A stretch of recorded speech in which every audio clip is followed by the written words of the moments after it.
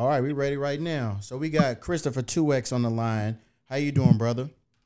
I'm fine. I really appreciate you, Brother Keel, reaching out to the Christopher 2X Game Changers organization in regards to your podcast, and I'm just happy to be with you, my friend. Yes, and I know the people of Louisville really appreciate all the work that you've done over the years. Can you give us a brief description of exactly what do you do in the city of Louisville? Right. So let me start with this. First of all, it's been a 2-decade journey publicly, and that 2-decade journey, 20 years, brother, has entailed a lot, to be quite frank with you all. And so I would never bore your listening audience with the smorgasbord of things that I've been connected to over the years as it relates to children and family issues. Right. But everybody can go to 2xgamechangers.org. 2xgamechangers with the S.org. Go to our website and you all can thumb through there and get more information about some of the work. And of course, it's been a lot of work over the years, dear brother, and everything couldn't be put up on the website. But at the end of the day, I would describe my work as peace and justice advocacy work, Brother Keel. But equally at the same time, what I really pride myself in is bringing about healing and some level of hope as it relates to challenges, especially in connection to those who are really challenged, in poor communities. Oh, I understand. I first heard about you when the young man, Ivan Kano, when he ended up becoming missing, when he was found. That's how I first found out about you. That was what? Yeah, little Cesar Ivan Kano. Absolutely, right. Brother. Yeah, that's how I first found out about you back then. And then whenever we have tragedies in the city, I would see you there posted up with the family, speaking for them, like you said, just being an advocate, just being there. I know we had the tragedy a few months ago with Breonna Taylor, and I know you've been working with her family, and you did an interview with the news a couple of days ago about the jurors can speak publicly. Can you speak about that? Yeah, so the storyline that you're explaining to your podcast audience, brother, is in regards to the grand jurors who in September of 2020, this year, of course, to be exact, dear brothers, September 21st, 22nd, and then they deliberated on the early morning of that Wednesday, September 23rd, before they rendered their decision in that grand jury proceeding, which unfortunately only spoke to one specific situation, and that was to the indictment of Officer Brett Hankerson, who was charged with 3 counts of wanton endangerment in connection with bullets flying into another apartment in that complex.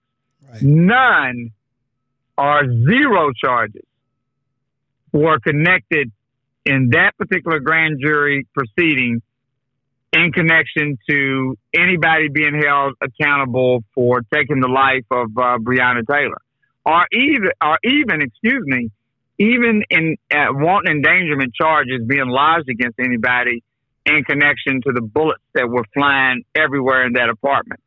So again, the storyline you're alluding to is the grand juror request to speak out several days after the decision. And so that went through a court process, Brother Keel. And just this past Tuesday, on the 20th of October, there was a ruling from Jefferson Circuit Court Judge Annie O'Connell to speak to the grand juror 1, as we described, request to allow grand jurors to speak out in this case if they choose to, which is so rare, so profound, so unthinkable that the unthinkable has happened. Grand juror 1 requested that through a court filing.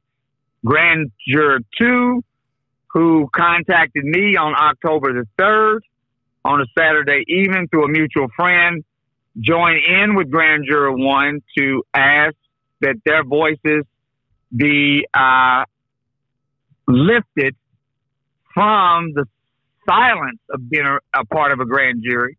And again, on Tuesday, October the 20th, Jefferson Circuit Judge Annie O'Connell granted them and those 12 jurors that right to do so if they choose to do it. Okay. And it was a profound ruling. And then A.G. Cameron, Attorney General Daniel Cameron, the Attorney General for the state of Kentucky, he responded later that evening and decided that he would not appeal to the appellate courts. She ruled on two specific things to give clarity to your audience, brother. One was the whole idea of the grand juror speaking at the request of Grand Juror 1 who filed.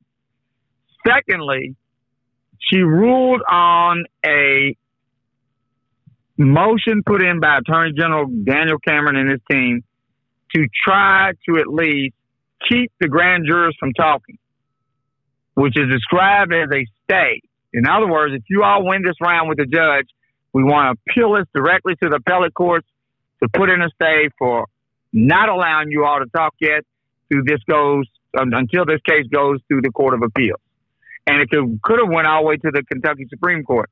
But what Attorney General Daniel Cameron did on the same evening of Tuesday, October the 20th, Brother Keel, he sent out a statement from his office and then put it out on Twitter, that he disagreed with Jefferson Circuit Court Judge Annie O'Connell's decision, but he was not going to appeal it, okay, which shocked a lot of individuals, including myself, because I thought for sure that he was going to appeal that decision earlier in the day.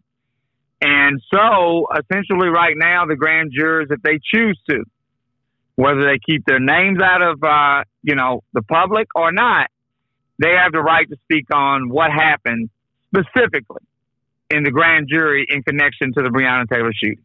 Do you know when those jurors are going to decide to come out and start speaking? Well, yeah, let me give your audience clarity on a few things on that, brother. Okay. So, Brother Keel, on Friday, September 25th, 2 days after the official announcement from the grand jury through A.G. Cameron, I was contacted by Grand Juror 1, who we're describing, and his family. And then on, again, October 3rd, I was contacted by Grand Juror 2. And of course, we sought through some things to get this in the best place it could be, and it ended up in the hands of legal counsel, which is Attorney Kevin Glogauer, who is also a longtime friend of mine for over a decade now. Okay. And Kevin is a very powerful advocate for those who seek out his help as far as having a voice on different issues. And even when they're challenged with some judicial issues within a court setting. And so the goal now, as it relates to the ruling, and to get to your specific question, is when will they feel comfortable about sharing their testimonies, and in what way will they share those testimonies? So we're working on that as we speak. We will be meeting with them here in the next day, and we will see, based on Grand Juror 1 and Grand Juror 2, where they want to go with this as far as sharing public testimonies about their experience and why they wanted to come forward to at least share some things they weren't feeling so good about as it related to the results of what that grand jury sent back after the deliberations in regards to the Breonna Taylor shooting, brother. Okay. So we should have clarity here in the next day or so on where they want to go with their public testimony. Okay. A lot of things have been covered up, and LMPD had so many mistakes that they made. Do you think more of the mistakes in the issues that they try to cover up will be exposed once these jurors start speaking? I believe, Brother Keel, that is an ongoing process. as it relates to the Public Integrity Unit report, as it relates to the ongoing, I might as well include this.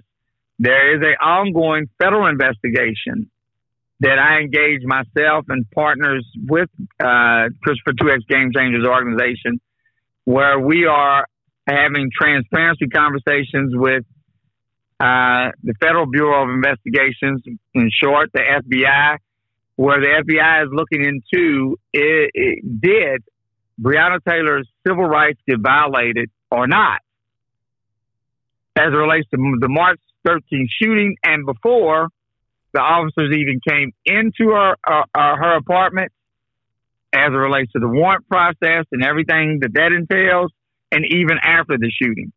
So with the federal investigation still in full bloom, and we started our engagement with them in behalf of Breonna's mother, Tamika Palmer, on June 1 when I set up the first public interaction with the FBI, and then the follow-up was on August the 4th at FBI headquarters, and then there was the conference call we had with them on Sunday, October 4th, just recently, and we've got some more things planned moving into their potential decision coming up in 2021. But to answer your question about the investigative things that could lead to any cover-up descriptions, I would say this.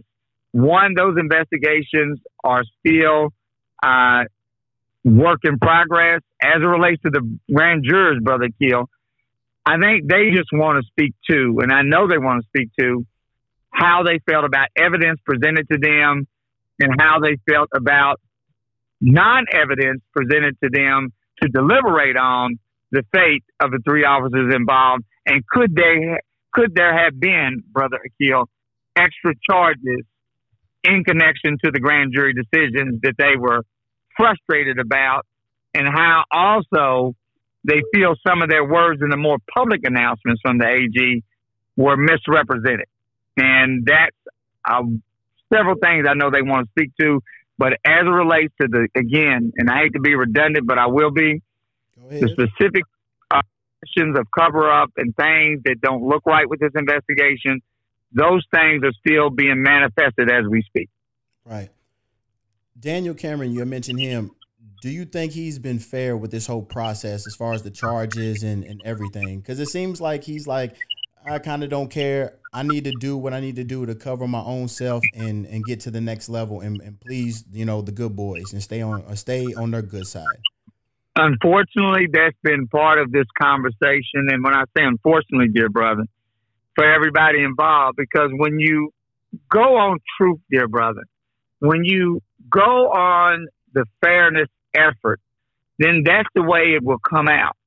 And what's been so kind of convoluted now and so kind of all over the place is, was fairness applied to this whole process or not? I remember when I organized with the lawyers of Breonna Taylor and the family members of Breonna Taylor, specifically Tamika Palmer and her daughter, Breonna Taylor's little sister, Janiyah Palmer, and her sister, Bianca Austin. I organized that first meeting face-to-face with them with Attorney General Cameron and his team on August the 12th of this year. And the goal there is for the Attorney General and his team to take time and look Tamika Palmer and them in the face and explain to them the fair process that they were taking us through. Well, of course, they were disappointed with the grand jury's decision on September 23rd, and it raised the question of fairness or not. So, for me personally, Brother Keel, I believe that there might have been a fair intent to take this through the right process, but the problem is that the results don't bear witness to that. Right. And when they don't bear witness to that, Brother Keel, that's when the suspicions start to arise more and more. Cool. And I don't know clearly, Brother Keel, lastly on that question, how fair the process was or wasn't. Because again, we're not at the advantage of knowing what investigators are doing and not doing. However, the appearance right now is not having people feel good as it relates to the process. Simple as that. I understand. Something you work really close with the family, and if you could help clear up, because there's a lot of false rumors and statements being made about Breonna Taylor, especially when I see it on Facebook on like WLKY and WHAS. Everyone says, oh, she was a drug dealer and this and that, and she was the kingpin, and her boyfriend shouldn't have shot at the police. Can you explain to everyone how there was no drugs found, she had no record, all of that, so we can put these to rest, because people are putting dirt on. So for full understanding and disclosure for your, again, podcast audience, dear brother, and whoever picks up your podcast in any kind of way that they do, Tamika Palmer and their family got a hold of me on March 14th. This was the day after the shooting. Okay. And I've been with them ever since. And I did what I needed to do based on my skill set for that family, and have did it with nothing but the heartfelt connection for her losing her daughter in such a brutal way. And I went into that dwelling a few days after that shooting, and I've been to many a crime scene, brother, an incident scene, and that one was eye-popping at best, in the sense, brother Keel, that it was just riddled with bullets. Wow. And as it relates to the questions about was Breonna into drug dealing or not, brother, I have not found any strong evidence to date that would lead me to believe that Breonna Taylor was dealing drugs. And I would say, matter of fact, the U.S. Postal Inspector, way back around April or so, brother, okay, in a WDRB interview with a long-time working relationship collaborator that I've worked with for almost 2 decades, and that's Jason Riley, who is a former print reporter and journalist for the Cure Journal newspaper here locally in Metro Louisville, but now is with WDRB Digital Online. He did an interview with the Postal Inspector, and the Postal Inspector said that their investigation concluded that Breonna Taylor never got any strange packages or any packages that would suggest coming to her apartment that she was into dealing drugs. So when the feds say that, I've got to take that at a level of seriousness. Right. And equally at the same time, Brother Keel, as it relates to Kenneth Walker and Kenny firing that round, as he describes, thinking intruders were coming into that dwelling, we've got to, at some level, give him the benefit of the doubt. It's hard for me to believe that if he would have knew they were LMPD officers or detectives, he would have just shot at the police. Right. I don't see his character being like that. Now, somebody else can say what they want. But me personally, and I'm not around Kenny all the time, but I met him. I met his family, his mother and father. He just doesn't fit that scenario about wanting to have a shootout with the police. I got a problem with that one for sure. And equally at the same time, Brother Keel, until somebody can come, some individuals, or somebody can come up with stronger evidence. And to be honest with you, the FBI hasn't, as of right now, hasn't gave me any indication that they suggested that she was in a drug dealing. Somebody needs to come up with stronger evidence before they can really try to sit on that kind of accusation and make it stick in a serious way. So basically, it's just running rampant talk, and it's not any serious evidence connected to it. Did she have a relationship with one Jamarcus Glover? And I met Jamarcus Glover. Yes. And Jamarcus Glover told me straight up, she had nothing to do with my affairs, Mr. 2X. I'm telling you that straight up, bro. Thank you. And that's what he told me. And this was almost several days after Breonna lost her life. I talked to Jamarcus on the phone. I met Jamarcus in person when he came to an organized kind of powwow balloon release and kind of moment of silence for Breonna in the early days. before all this media attention, nationwide, worldwide, locally. And again, nobody has gave me an indication that she, per se, was dealing drugs. In the hood, do we have relationships where we kick it with people who might be into something? That's not uncommon in the hood. However, don't be saying she's doing that, because we have family members and everybody else that we connect to who might be into that. That's not fair, period. Right. Thank you for clearing that up. And I know you have a lot going on today, and I want to say thank you for calling in and explaining, all of this information. We've talked about the Breonna situation a few times on here, but not as in depth as you gave it. So I appreciate Well, that. you stay tuned and you follow up with me anytime with your podcast audience that you want to, Brother Keel, especially as we journey through the next step with the grand jurors, and you get wind of something on that and you want to reach out to your brother for me to expand to you and your audience on that, and equally as it relates to the federal investigation, so we can get to the bottom line. And I've told the FBI this, that you are going to close the investigative chapter on the shooting of Breonna Taylor to let us all know, right, hopefully, did her civil rights get violated or not?